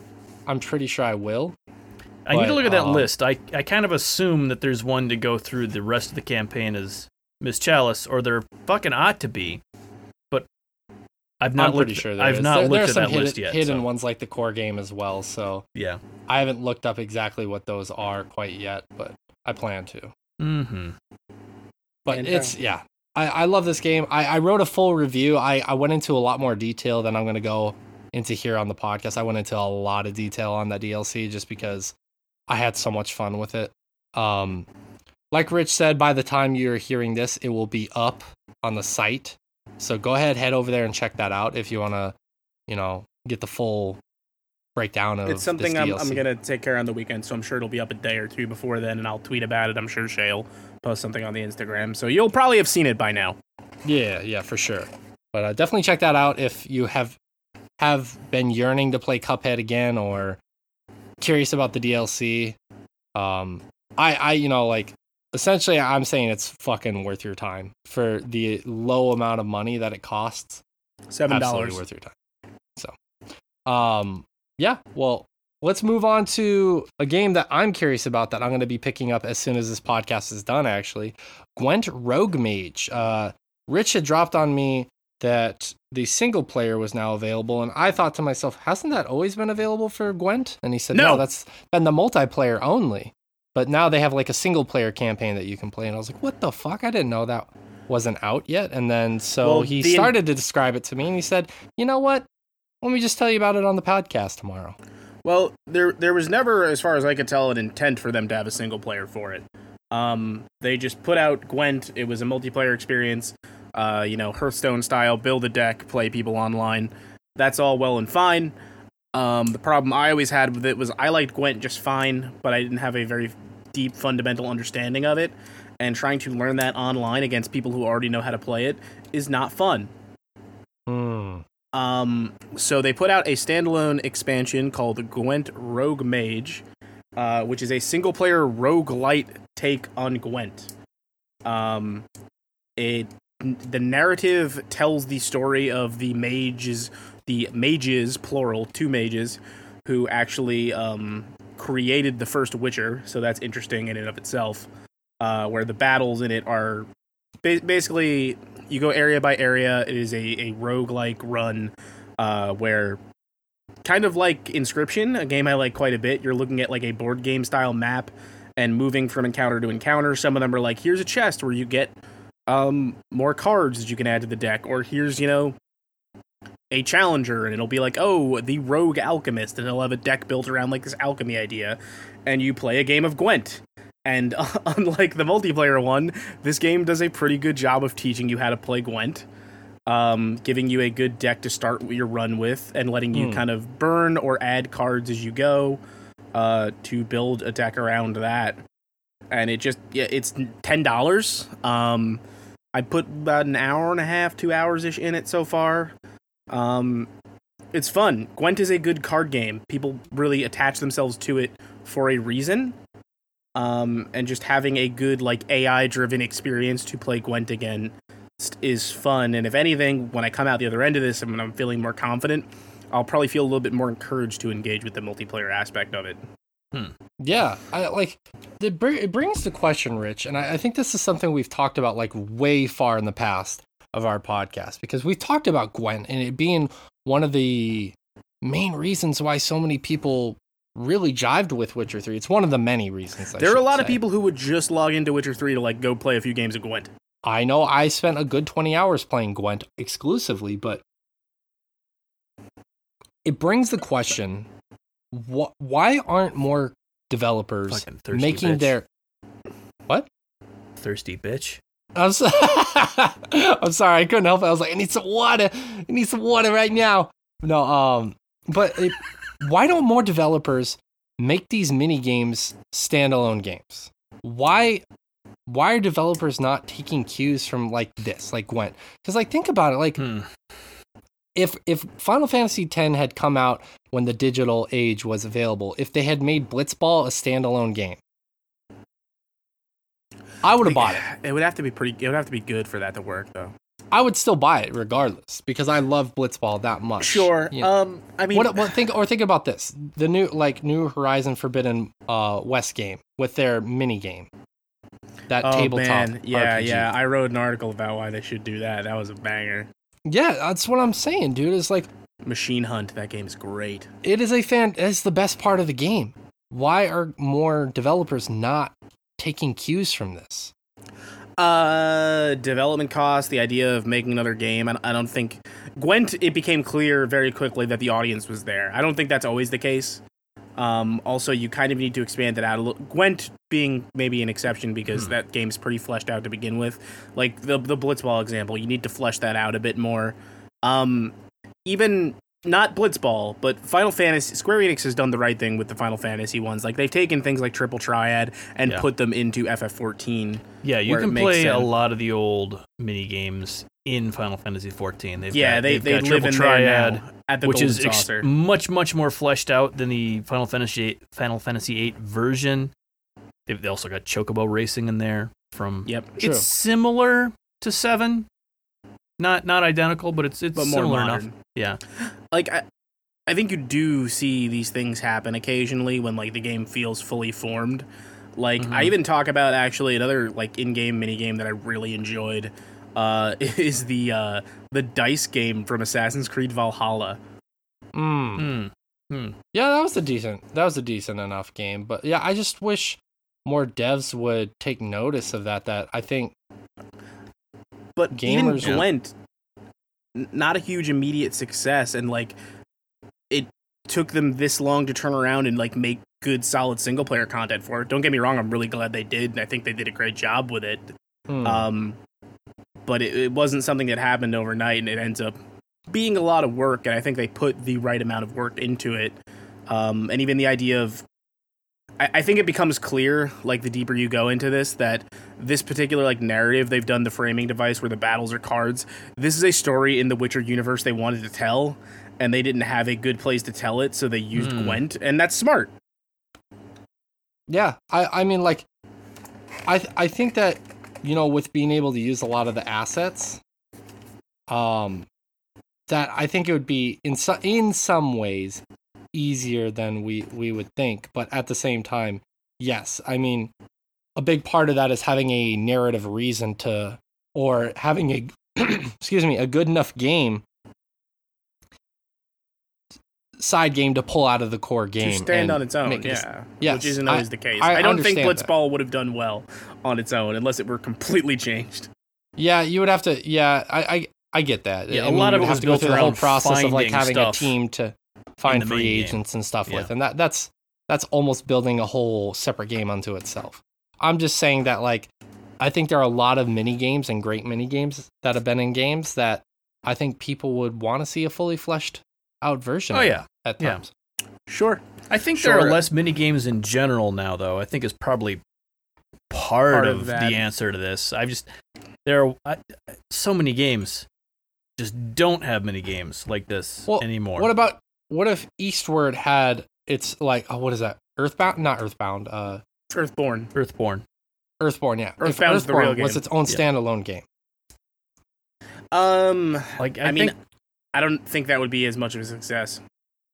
Well, like here's the thing. Like, say like Eastward is a $25. Like, I don't remember how much it is nowadays. Say it's $25, but if you buy that and then you get Earthborn as a standalone game, it's $27.49. So you're adding additional $2.49 to get the standalone game, or you could just make it like a $5, like purchase on the side. But then why wouldn't I just play this inside The base because then it's beset by 5 to 10 hours of narrative and gameplay in between. Sure, because I think if anything, it would make more sense to like make it just playable from the menu, so you don't have to worry about going into the game and finding stuff. Like I understand they're doing their whole other progression system that's kind of tied into the main game, but like I just question whether that has the same value outside of the context of the main game. Here's the thing. We're in a gaming space right now where the main way companies are generating revenue is predatory actions and microtransactions. Do you prefer that, or then pulling a mini game out, charging a little bit extra for it where you can play it as a standalone game? I'm not saying that's the only two options, I prefer obviously, that, but I don't think that's going to work. Well, I really disagree with you on that, but that's not the point of this conversation. The point of this conversation is Gwent is awesome as a standalone game. Turns out. Yeah, no, I don't think it's a 1-to-1. Like it's hard to predict what's going to work, and 9 times out of 10, I feel like with a lot of those things, it would not work. Gwent is a good enough game on its own merits for that to work. That's true, absolutely, and I'm glad that they finally got a single player mode that makes a lot of sense. That's cool, and actually, I'm really excited to play that now because I've been itching to play Gwent for a while now, actually, as it stands. This is a good way to do it, and there's nothing I love more than my entire Gwent play being, I'm going to make it so the first card I play has like a value of 40 by the end, and it's the only card I win by. I like that. I always love those moments when I used to play Magic the Gathering as well. Those were always the best moments. Feels good, and there's nothing more that I like than a good, satisfying digital card game that I could just like listen to some music and chill out and throw some cards down, Yep. Mm-hmm. Speaking of cards, was anyone here a Yu-Gi-Oh fan? No. Sure. As a youngster. I mean, not the card game itself, but yeah. Well, I mean, like I was never a big fan of Yu-Gi-Oh either, but Takahashi Kazuki, passed away a few days ago. Kind of sad news. Unfortunately. Snorkeling, I believe. Yes. In Nago. In Nago. Which is in Okinawa. So condolences to his family and people who really like Yu-Gi-Oh. Kind of sucks. It sucks when anybody dies. Pour one out. Not a great week for Japan. Nope. But well, let's talk about the next game on the agenda, which happens to be a game called Raft. Oh, yeah. I'm very curious with that title. I'm very curious to hear what this game is about. You never played Raft? You're never gonna guess. I probably am not. It's about a raft. It is. It is about a raft. This is basically a Waterworld style game, style survival game where you are building a raft that you're then living on. So you have to keep yourself alive, which is kind of the main premise challenge that you're fighting against the entire time. Is keeping yourself alive, which is constantly work whenever you're stuck on this raft. And it starts out with you basically just drifting wherever and trying to collect stuff that's floating by you as you go. It's I've been playing survival games lately. I'm not a huge fan of the genre, but every now and then one of them will come out that'll speak to me. Like I mentioned a couple weeks ago now. Which that one was, more in the really, really snappy combat type style. Whereas this one, instead of wandering around and doing whatever, you're kind of stuck on the raft. You're not going anywhere. So it's much more focused in the build something to keep yourself alive and to make it slightly, easier for you to not just instantly die constantly. Right. Like it's really it's focused because of that. Does it feel a little bit like claustrophobic because you are stuck on the raft at times? Yes. Like you can jump off and swim around, but almost all of the time there is a shark that follows you around and just will attack you anytime you're off the raft for any time at all. Who will also like bite chunks out of your raft, so you have to, repair it or fight them off. I've really been enjoying it. Like I'm not a huge like I've said before, not a huge survivor game fan or survival game fan. But I really like the feel of this. Like you'll kind of starting out, not have a lot you can make. Like you can make yourself a little rope and hook that you can throw out so you can collect stuff that's farther away from your tiny raft that you start out with, and expand your raft so you're not quite so caged in. And then from there, make stuff to purify water and cook food, like cook any fish that you catch. Like it standard survival game stuff, but it feels, because the premise is so like kind of easy to grok. Like it all makes sense right off the bat. Like none of it is stuff that's going to surprise you as far as, oh, what should I do next?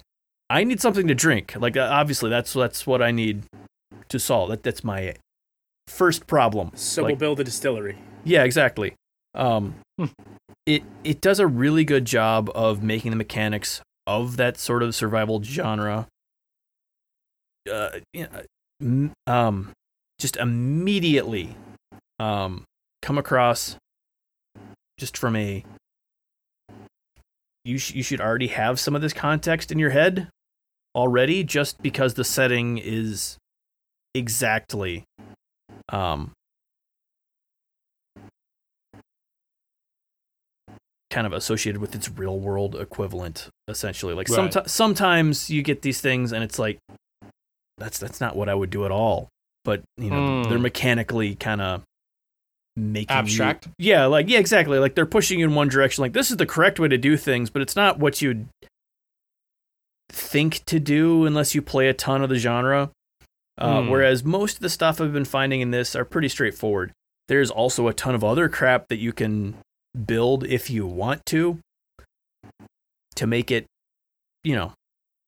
customization is a huge part of this genre in general. So you can do stuff like, like my raft is just not homey enough. I should build some walls and some tables and a bed and all this stuff. I'm like, you can do that, but also it doesn't help you survive as much right away. But that's more, a lot of that feels more like kind of genre staples to me. Right. However, long term, that feels like what I'd want to do. Sort of that Swiss Family Robinson feel of like, we'll just build a paradise here on our desert island, sort of a thing. So I think once I've got a little bit more of a hang of, not running out of food and water, maybe those will be things I want to address. I'm still working on that in real life. Exactly. I've not gotten to that point yet. It's still kind of a hassle to just not die. Right. But I've really been enjoying it. It seems like there's also some amount of like story progression. I don't know if there's a end game as far as like, that's exactly my next question. Everything, but like one of the things, I've got recipes for like a radio and a receiver and making an antenna and stuff, which kind of makes me think, maybe there are settlements that I built myself a sail and an anchor so I can stop at islands now instead of just having to, jump off my raft, find stuff real quick and keep going before my raft leaves me. So like, I've got a sort of feeling that long term, there's going to be more of a, instead of just drifting through, like an intentionality to where you're going. I believe the last update was called like the final chapter, so I have to guess there's some kind of end game at this point. Yes, yeah, I think that's where it's going. It's just since I waited until 1.0 to start it, I'm I'm not experiencing that yet. But it's cool when the game has an end. Exactly, and it does seem like that's kind of what they're leaning towards. Sure, makes sense. So I've really been enjoying it. It is a very cool concept for a survival game. I think it. Again, like it spoke to me. I don't know if that's something else that, I've always kind of been a sucker for that particular post-apocalyptic sort of environment, is like the water world vibe. I think we've not seen enough of that. Like, honestly, I think I could stand to see a lot more of that instead of the desert wasteland Mad Max variety of apocalyptic wasteland, which is it's fine. This is not bad. Like I like the variety, and this is really kind of it's doing it for me. So you have a refined palate, we get it. Mm-hmm. Well, I mean, I get that too because yes, that's a big focus is like how would humanity survive when like all the plants die off and all the animals die off, but there's also a big part. Not to get too overwhelmingly negative, but as the sea levels rise due to climate change, obviously it's not going to be water world level, I don't think, in our lifetime at least, but there's a possibility of that. And so it's interesting to think about, like, what if the world was flooded? How would we survive in that situation? Yeah. I Googled it and it said we wouldn't. Oh, okay. So, easy answer. Checkmate. Atheist. In a way, actually, because the flooding of the earth by God and Noah's Ark and yeah. All right, whatever. Yeah, that's fine. Yeah. Couldn't possibly be referring to the Mediterranean basin flooding. I don't think so. No. I played the fifth. 1, 2, 3, 4, fifth. The earth and the fifth. Rich, you want to talk? Well, thank you, Josh. Thanks for detailing that game. Is it only available on Steam or is it available elsewhere? Let me look. I'm not sure if it's on console or not. I believe there are console versions of Raft. Yeah, I assumed with the early access portion it was only on PC because that's kind of how early access usually works. I feel like it has been on PS4 for quite a while. I'm mildly intrigued. It is on not just PC. Okay, Windows, Linux, and Mac. Thinking of a different game then. Yeah, Windows, Linux, and Mac. So only on the computers. That's sad. Currently, it's at 1.0, so I would guess a console version will likely come soon. Possibly. Given the mechanics I've seen so far, I don't think it's impossible for that to happen. I have to imagine that they'd at least be looking at porting. It is coming to Xbox. Coming to Xbox. Okay. Now you know. The more you know. Mm-hmm. Yeah. Yeah, but Rich, you wanted to talk about Baldur's Gate 3's big update. Yeah, so Baldur's Gate 3, back when this launched in early access, and it's still in early access, our friends at Larian were nice enough to send us a code, and I really like Larian's games, I really like Baldur's Gate, so I've been checking back in every now and again. Patch number 8 just dropped, and it was like a 40 gig patch, guys. It was a huge one. That is pretty massive. I want to talk about some of the changes and some of the new stuff because there's some significant stuff enough that I'm a little busy this weekend, but going into next week, I want to try and do a stream where I run a new character because there's a lot of new stuff going on. For one, they redid a lot of the lighting and stuff in the whole Act 1 section, and it looks just phenomenal. There's some new spells and all that, but the two big additions are the first new class and race since the game launched in early access. Oh, wow. They've added bards and they've added gnomes. Oh, that's dope. Gnomes are cool. They are an little boys and singing race. Yeah, there are 3 sub-races, I believe: forest gnomes, rock gnomes, and deep gnomes, all with some different different abilities going on there. Then there are the Bard class was added, with the sub-classes being the College of Lore and the College of Valor. College of Lore being more suited towards like party buffs, and College of Valor being more suited to sort of debuffs and powerful spell casting, including the Cutting Words Bard ability, which is basically like when... It's where you roleplay as Kronk, singing your own theme music. It's where the Bard tells the Goblin he's so ugly that he dies, which is the coolest way to be a Bard. On top of that, this is not just for Bards. They've now added playable musical instruments that any class at level 4 with the Performer feat can learn to play. On top of that, if you're playing in multiplayer and you play an instrument near another character and they start to play an instrument, the songs will auto-sync up. Oh, yeah. If you do well enough, you can literally busk in the game, and NPCs will give you money, so it's become a new way to earn, is to just hang out in towns and play music. I like it. I like it. That's awesome. Yeah, it's very fucking cool. I cannot wait to run a Bard. If that wasn't clear, if I have time to do the stream, if you do well enough busking, do the cops come and hassle you? I would imagine so. Try and take their cut. Mm-hmm. I watched some footage of a party where 2 of them were busking outside a goblin camp, and while the goblins were distracted watching the music, the rest of the party snuck in and robbed them blind. Which is pretty amazing. Like, the level of commitment to the bit is starting to get better and better. On top of that, like, some of the audio stuff has been remixed. Another big change that's just helpful both for general, like, non-combat play and role-playing, I suppose, is you can now cast Detect Thoughts in conversation with NPCs, which is useful, because that's kind of the main way you'd want to use that. Yeah, it seems odd that wasn't the case before. Well, you know what? I mean, I get it. That's why you go early access. You're like, yeah, we should have thought of that or prioritized it. Another big change is one that makes combat go a lot faster, which is Larian has implemented something called Swarm AI, which basically makes it so... Okay, sure, that won't kill us. Yeah, no, apparently not. When you're playing a turn-based game like this that is like very D&D driven, sometimes you're in a combat encounter that might feature like, over 20 enemies or something like that. Instead of having them all have to think their own turn out one at a time.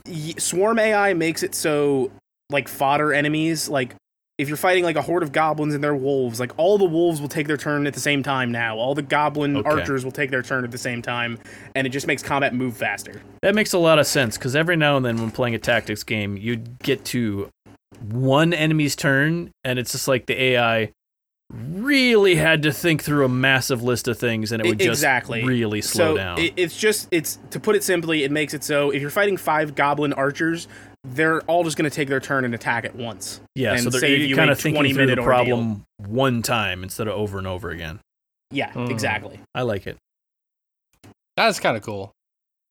But yeah, I mean, like, those are a lot of the notes. Larian boasted in the patch notes that for the Cutting Words, the Valor class for the Bard there, they've recorded over 97 unique insults. Oh, that's great. So I'm excited to hear and they cited one that involved the enemy's scrotum, so I'm excited to see what kind of fun lines of dialogue they've recorded. That's the level of edge I miss from video games these days. Yeah. Dungeons & Dragons is great. Larian, I cannot think of a better studio to be handling like a property so revered as Baldur's Gate, and it's been a long journey, but with every new update, I think this game seems more and more and more promising. It's just, this update has been so large, it's gotten me very excited to dive back in, and I wanted to talk a little bit about that, especially because they had sent a code to us quite a while back, and I really like this game. Yeah, I mean, I think it's warranted discussing, too, because it's, like you said, it's such a big and monumental update. It's almost like a brand new iteration of the game. Oh, yeah, when it looked like it was going to be significant just based off the patch notes, but when I went to download it and saw it was 40 gigs, I was like, oh my god, and then it sounds like just a whole new executable at that point. Things that sound small, but you realize are huge also now in these patch notes, like, elves are now uniquely mapped AI, meaning like all elf movements and stuff now have their own separate rigging for NPCs and stuff and don't function the same as the human ones. things like I'm trying to look. Sustained emotion acting and cinematics. New facial animations allow characters to continue emoting realistically while you make decisions in dialogue. That's kind of cool. Committing crimes now triggers a new type of cinematic dialogue. Crime? Yeah, crime. Yeah. I like that. It's like, I think for the people who are looking for that attention to detail in video games, that's fantastic. I love when companies do that. Yeah, I'm so glad that PC gaming has kind of come back around to that idea, because it was a big thing in the 90s, and then it really died off because no one really wanted to focus on that market, and just, yeah, like, we lost a lot for a while, and it seems like we're kind of coming back around to some of those genres that got forgotten for a while. Precisely. And this is, again, yeah, like, when I think back to what Baldur's Gate should have evolved to, Divinity Original Sin 2 is Larian's, like, crown jewel. It was just such a deep, amazing RPG, and Baldur's Gate 3 seems poised to top that when it is finished. That's good. That's definitely good news. Because, yeah, that is a very beloved game, Divinity Divine Sin 2. That's the correct title, right? Divinity Original Sin 2. Original Sin. I don't know. I said Divine Sin. Yeah, you were mixing up words. It's fine. We knew what you were talking about. Thanks. You got my back.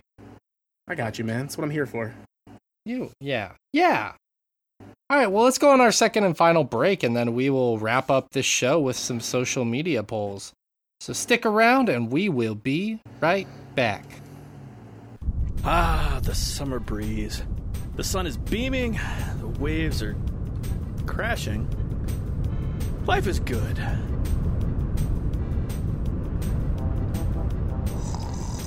Mister! What? What in the blazes is going on? Extra! Read all about it! Read what, lad? Spit it out! How did you find me on vacation? Swordchomp has tank tops, beach towels, and much more over at store.swordchomp.com. Store.swordchomp.com? Store.swordchomp.com. Store.swordchomp.com. Yes, store.swordchomp.com. Store.swordchomp.com. Yes, damn it! It worked. I can enjoy my afternoon nap in peace. Hey, mister, did you hear about store.swordchomp? Shut up!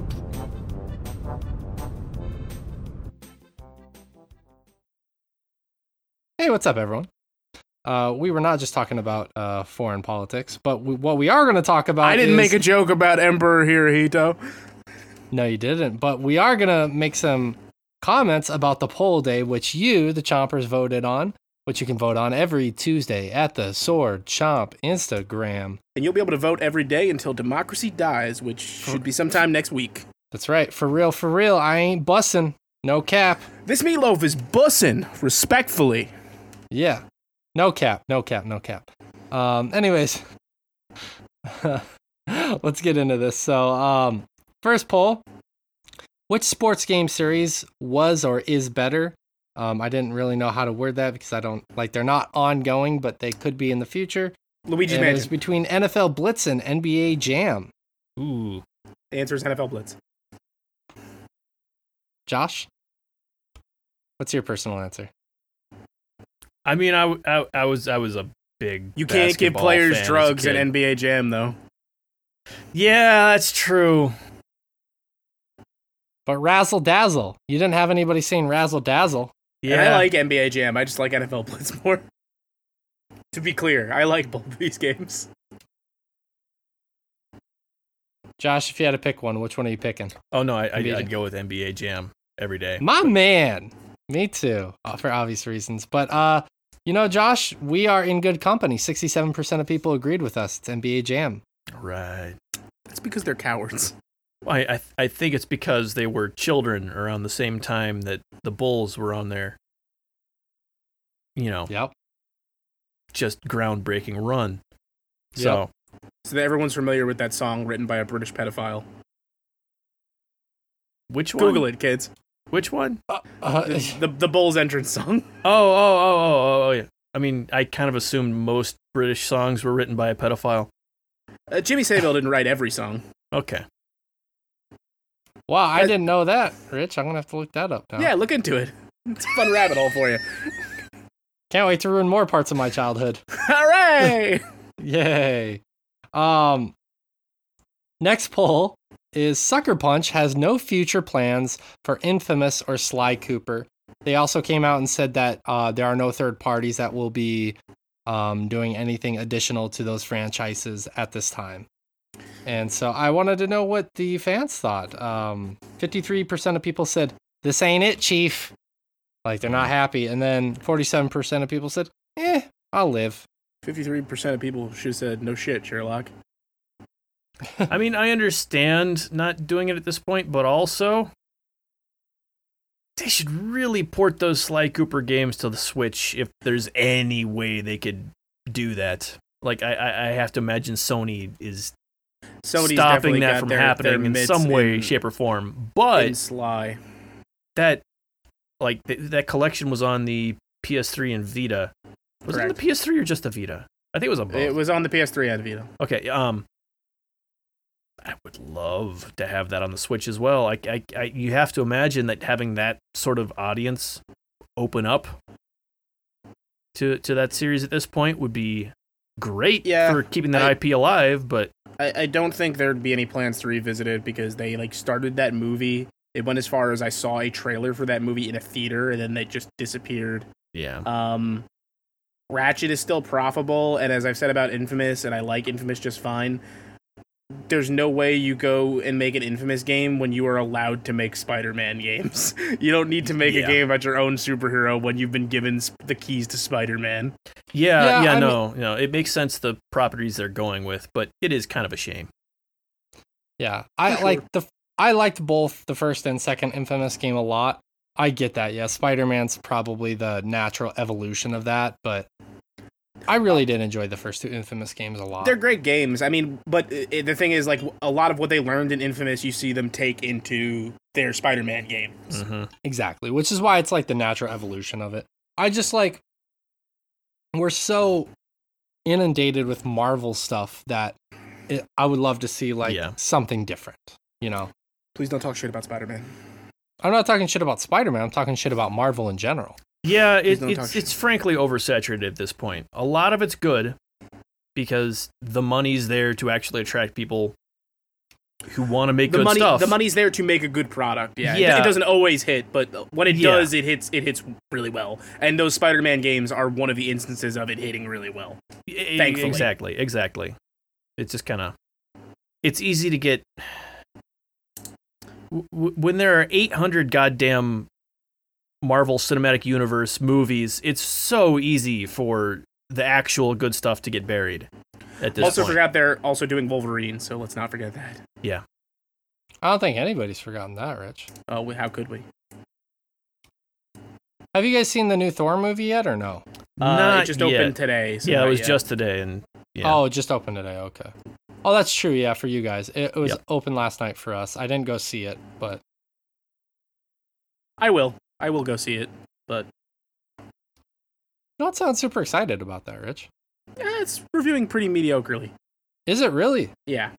That makes sense. I've talked about this before. I've noticed the trend, and it just continues to hold true, is that whenever people are out, campaigning for a movie really hard, you see the main actors, hitting all the talk shows, and then they start hitting the internet shows like BuzzFeed and shit like that. Not always, but generally, 9 times out of 10, if it's for a movie that's about to come out in theaters, it's about to do really badly with the critics and the audience. It's not going to do badly financially because it's a Marvel film. And even being a mediocre Marvel film, I've been seeing it's getting 7s, which is fine. I'm sure it'll be entertaining enough, and Marvel seems to be in kind of this lull where some of their stuff, mostly their TV stuff right now, has been pretty consistently good, but in their larger setup phase is when stuff tends to slow down, And personally, I don't even think it's necessarily like this stuff is bad. It's just you're not getting those highs of like, the 10 years of build up to an Avengers film, and that's what's going to happen. Things are going to be a little bit slower in the stories they're telling for a while, and people are going to have to adjust for that. Frankly, those are my favorite periods because that's when you get not because it's all good, most of it's shit, but also the good stuff stands out at that point. Really good. Like Miss Marvel is fantastic. Oh God, Miss Marvel is great. Even with the fairly substantial changes they're making to that story, they're interesting changes. At they're the very good. Least. Yeah, and this is again me harping on things I just love in general, but I fucking loved Moon Knight. Yeah. So, I think there's goods. Not everything's gonna be a banger. Like I even just thought Doctor Strange has its high moments, but on the whole is just kind of a weird Sam Raimi movie. But hey, not everything can be a banger. Yeah, that's true. That's the name of my porno. Not everything can be a banger. It's a lot more narrative than you'd expect from a pornographic film. Yeah, right. Exactly. It's actually a little bit philosophical in some ways too. You know what movie I did watch this past weekend though that it is a banger? I watched The Unbearable Weight of Massive Talent, which is the movie where Nick Cage plays himself. Yeah. What a film. Go see it. Yeah, it looks great. Like, that's the kind of, creativity that I love to see happen. Like, Guns Akimbo, did you guys end up seeing that movie? Yes. Yeah, I have seen Guns Akimbo. It was so stupid and good. It's very weird. This movie features a 20-minute scene in which Nicolas Cage and Pedro Pascal are on LSD driving around Spain. I love that. I love that. See, things like that need to happen more again. I miss that more risky You style. can currently rent it for $5 on Amazon. I recommend everyone do so. Hell yeah. Next poll. Is pulling all-nighters to play video games in your 30s and beyond 30s childish? 86% of people said I do what I want.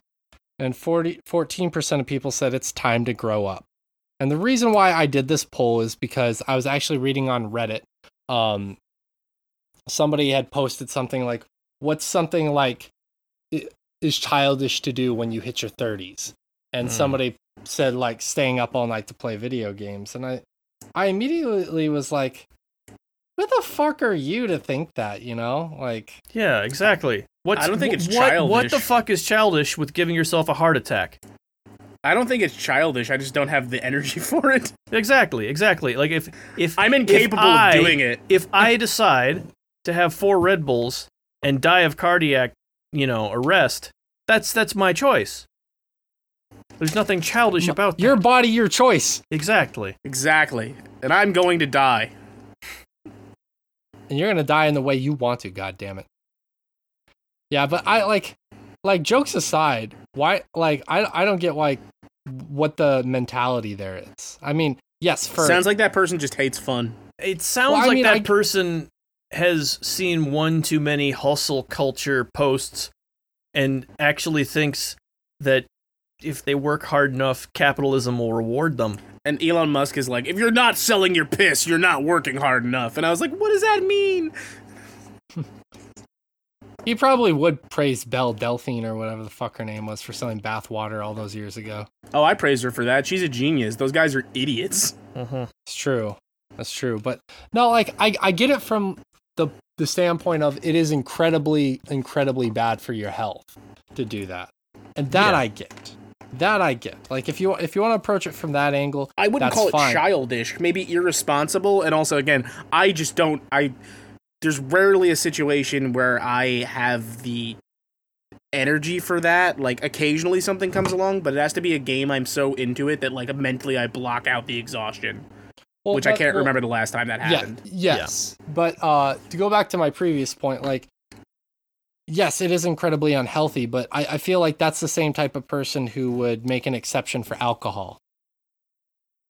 Yeah, well, I mean, that's, again, fucking America, man. What do you mean? We drink less than anybody else, but we binge drink probably more than anybody else. It's ridiculous.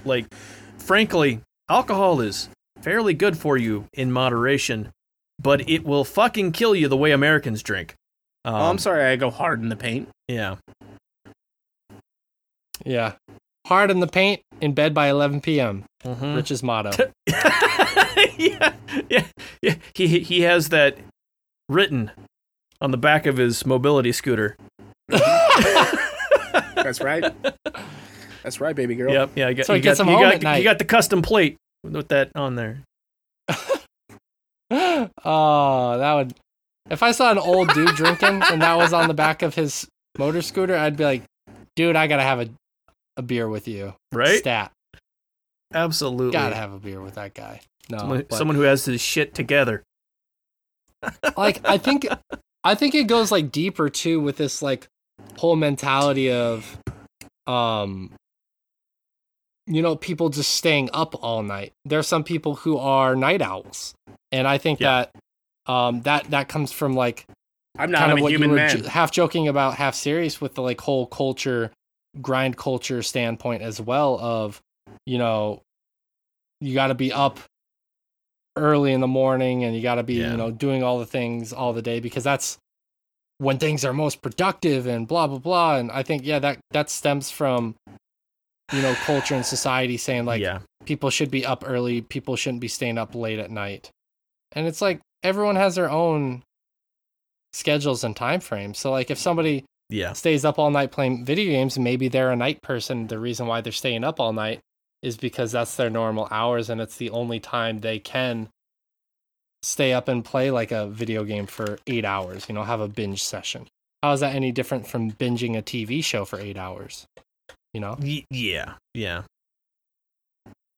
So that was the whole reason why I, wrote that down as something for us to discuss, essentially. Yeah, like I get the whole.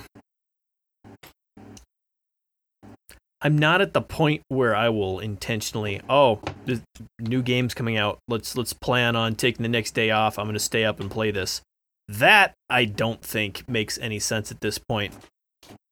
But I'm also at the point where if a game hits me right, where I'm just sucked into it,